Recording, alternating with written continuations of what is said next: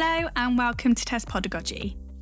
This is the podcast which brings you everything that you need to know about teaching and learning, produced by the editors and writers at TES. We interview leading academics, start debates about pedagogy, and take deep dives into some of the big issues facing classroom teachers today. This season will bring you a wealth of new guests who will all shine a light on their research and how it translates into the classroom. We will also dig into our archive to bring you the best episodes from past seasons. These will have been chosen because they continue to have relevance for teachers today. I'm Kate Parker, a features writer at TES, and this week my guest is Dr. Ems Lord. Lord is a research fellow at Clare Hall at the University of Cambridge, and she's also the director of the university's ENRICH project. This is a collaboration between the university's faculties of mathematics and education, and is also part of the faculty's Millennium Mathematics project. The project provides thousands of free online mathematics resources for pupils aged between 3 and 18 and focuses on developing mathematical thinking and problem solving. Today, Lord is here to talk about why children of all ages need to develop curiosity and resilience in maths, and share the details of a research project ENRICH recently undertook to support teachers in embedding those skills in the classroom. To begin with then, she explains why curiosity and resilience is so important in the maths classroom and the extent to which schools are fostering these skills already. I think the first thing is to be thinking about the maths curriculum that we've got. So we've got a curriculum that focuses on fluency, reasoning and understanding, and with the problem solving in there. They're really, really important. But there's a difference between passing an exam in maths and working as a mathematician, thinking mathematically. And what's in the curriculum, they're really, really important for being a mathematician, but they're not the only things that are needed. So yes, we need to know our number facts and our procedures, and we need to understand what we're doing. But if you're not careful, that doesn't give you the flexibility to solve unfamiliar problems or to overcome challenges when you get stuck, and we all get stuck, otherwise it's not a problem.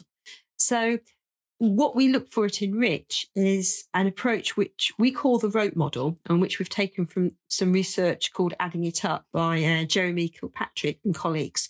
And with that rote model, they look at 5 strands. So there's the fluency with number and procedures, there's the understanding, but those are 2 of the strands. And the other 3 strands we really value as well for being a mathematician. So it's being able to reason and explain your reasoning and explain reasoning in different contexts. It's about strategic thinking. And that's where things like curiosity come in, because if you're thinking strategically, you're not just solving problems and being quite receptive. You're being proactive because you're posing problems as well and using your curiosity. And then the 5th strand is about being really positive about maths, enjoying maths, doing maths for its own sake, and understanding why other people want to study the subject and hopefully studying it yourself too.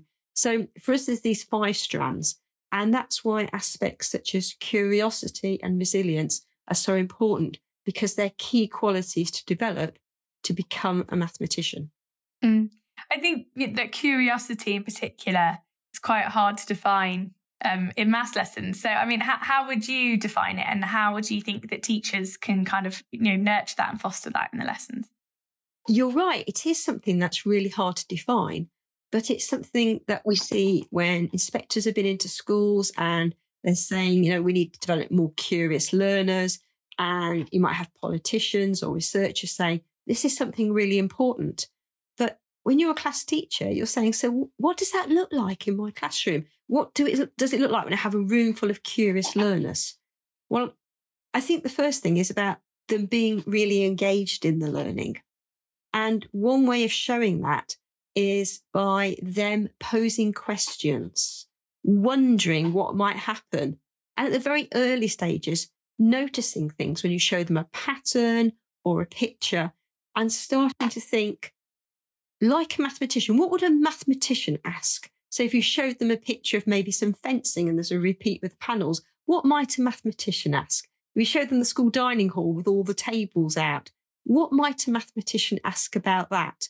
So it's modelling those questions and valuing it. And it's so important in the classroom because the OECD, who are the people behind PISA, they reported in November, so this is a really recent report, they reported a positive correlation between having curious students and high attaining in maths.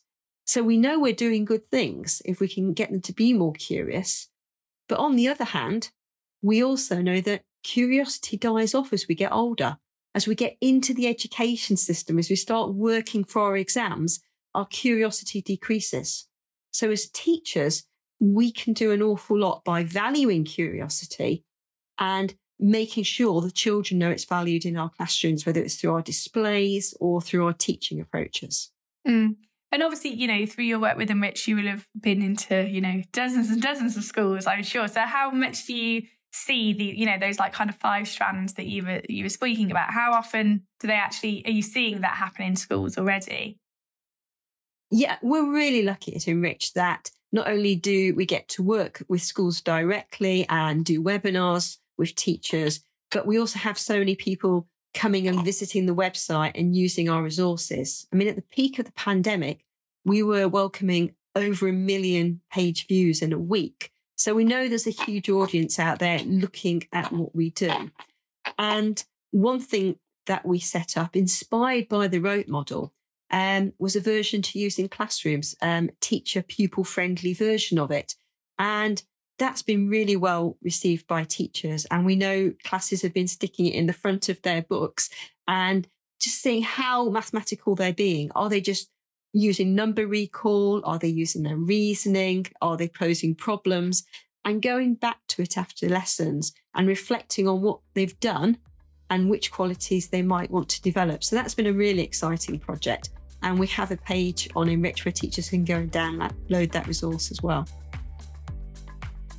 In 2019, Lord led research which explored the extent that primary age learners are able and willing to work in a curious manner.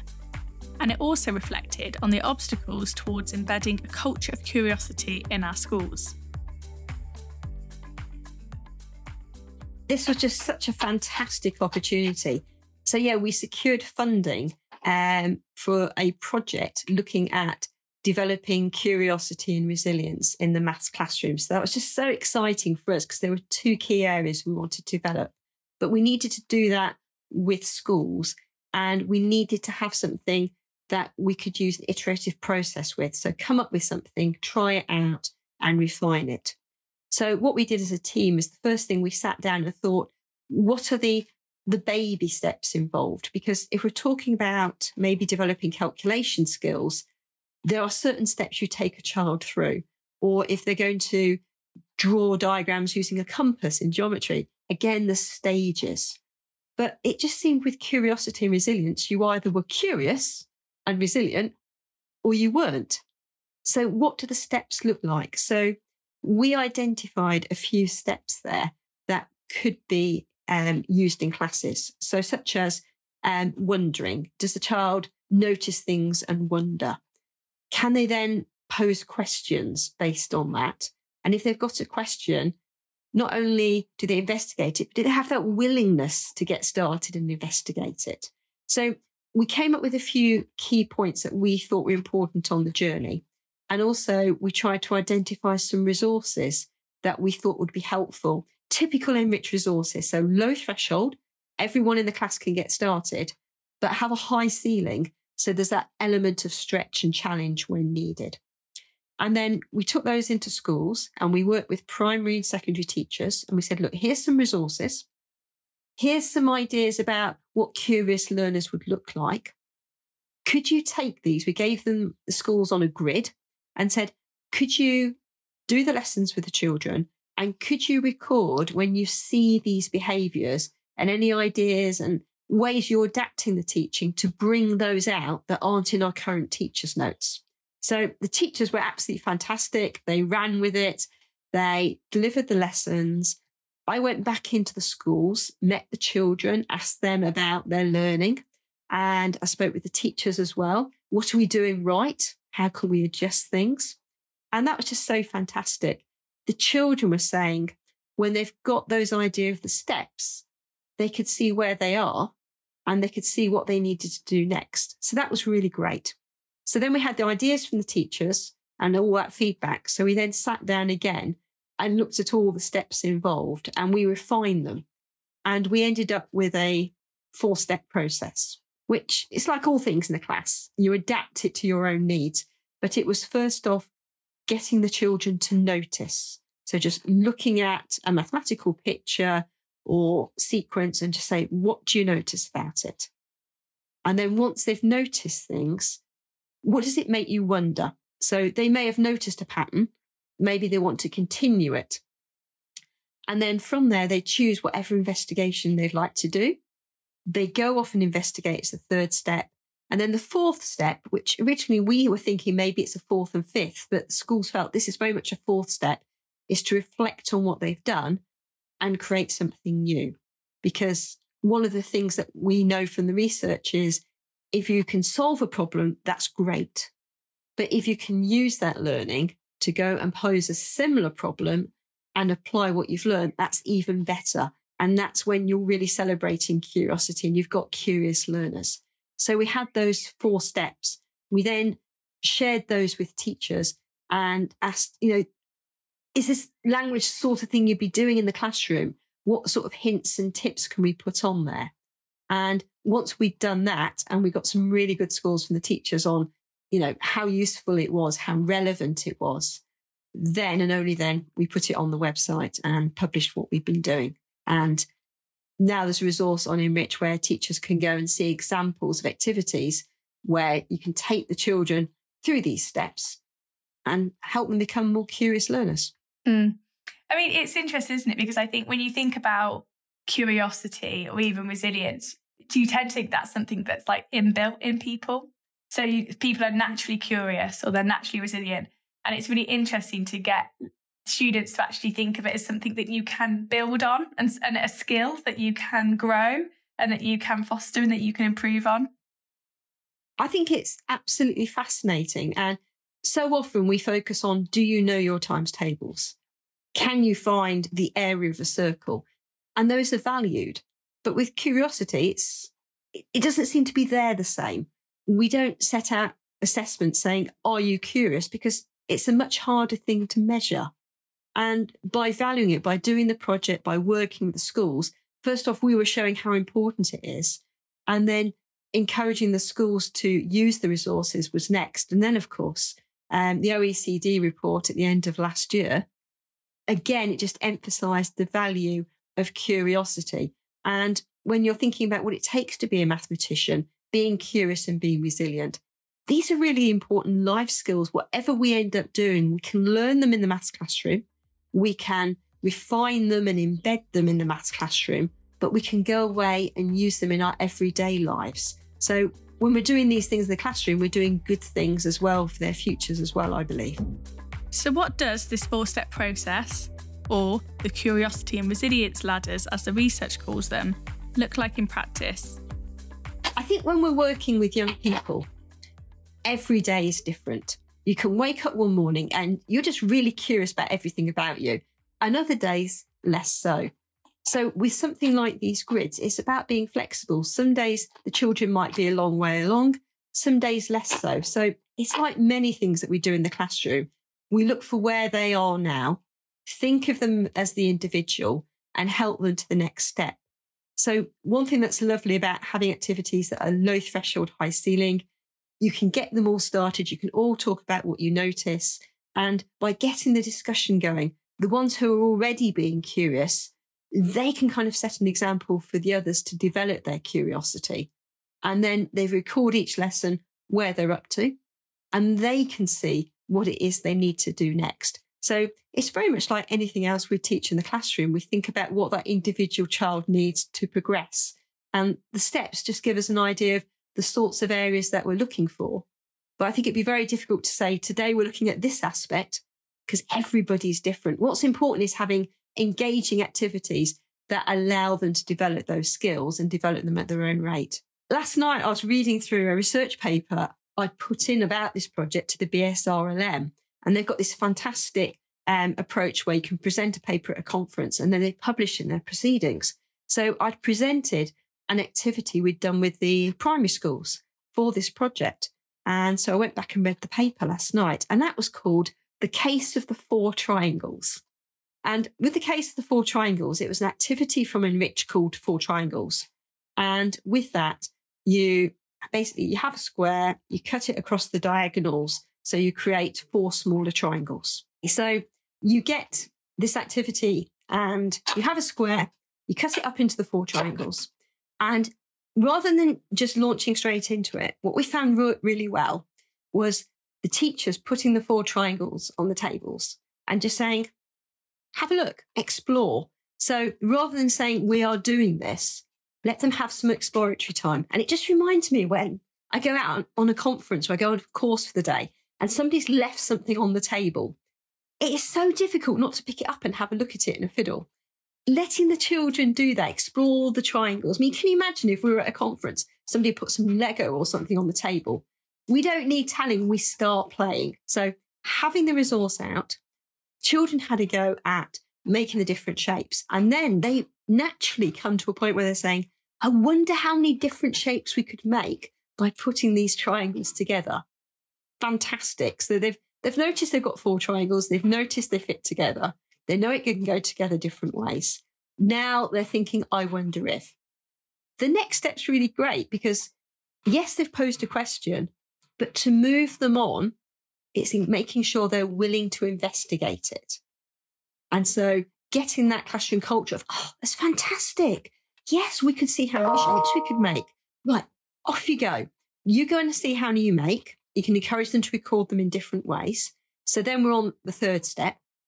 And then taking the time afterwards to sit with them and go, okay, so you've got all these different shapes you've made. Tell me how you went about it. Would you do that again next time? Do you know, if there's somebody new came in the classroom or they've been away today and they're going to do this tomorrow, what sort of hints and tips might you give them? And is there anything else you want to do? We've done a square and we've cut it up. Is there anything else you'd like to go and have a go at now? And how might you do it differently now that you've done this activity? So just by giving them a square and cutting it up, you can have at least one maths lesson out of that. Some fantastic displays to the classroom, some really great maths dialogue going on, and some really curious learners, just taking them along those baby steps. And some children will go along them faster than others, but they can all move along because it's low threshold, high ceiling. And I think it's such a lovely way to nurture curiosity. How easily can these ladders fit into an already packed maths curriculum? What exactly have teachers found challenging about this approach? And one thing the teams work really hard on is developing curriculum maps. So when you look at an Enrich activity, look on the left-hand side and there's a symbol there saying if it's primary or secondary mapped. So that's great because it means it's an activity you can use for an objective you're trying to cover, and it can help develop the curiosity. So we've got curiosity resources developed in what we call features. And if you go on the primary or secondary areas, we've also set up a whole area called habits of mind. Habits of mind, the qualities we want, the resilience, the curiosity. And we've put them all there and organised them according to strands. So if you're teaching number, there's some resources you might want to use secondary or primary. If you're doing statistics, we've put some there as well. So you can go and find a whole set of resources and choose when to use them. And I think having that flexibility is really important, knowing when this will be the right time to share it with your class. That's the professional judgment. What we try and do is make sure there's some really high quality, engaging resources that will help the teachers do that when the time's right. Mm. Oh, you know, when you were doing your research and you kind of obviously had that feedback with the teachers, and I'm sure that you're still in touch with all, you know, a number of teachers who teach this way, you know, what sort of, did they come across any challenges in particular in delivering this, you know, and how would potentially could they overcome those challenges, do you think? Yeah, I think that's a really good point because teachers use Enrich in different ways. And I know I did when I was teaching full time in the classroom. One thing that I found helpful, and this was reinforced by some teachers that I worked with, it was just before the pandemic, I'd gone into some schools in London, and they were saying the most important thing that they did when they were using our resources was to spend some time to do the activity themselves. And there were several reasons for that. One of them was about their own confidence. Because yes, they're experienced teachers, but when you do an activity that's exploratory, the children can go off it in different ways and have these great ideas. That's what we want, but just having time beforehand to explore it. And we've put examples of children's work on there as well. So do the activity, see what other classes have sent in and the sorts of things that might come up. And look at the teacher's notes when we suggest ways to support the learning and to extend the learning.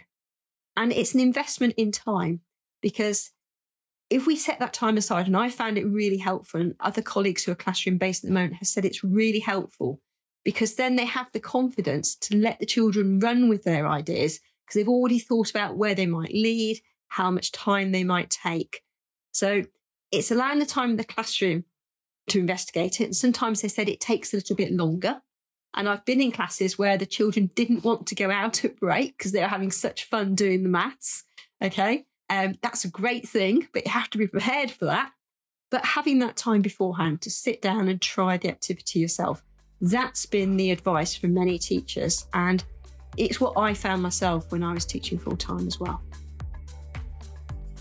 Thank you for listening to this episode of TES Pedagogy. Please join us again next week.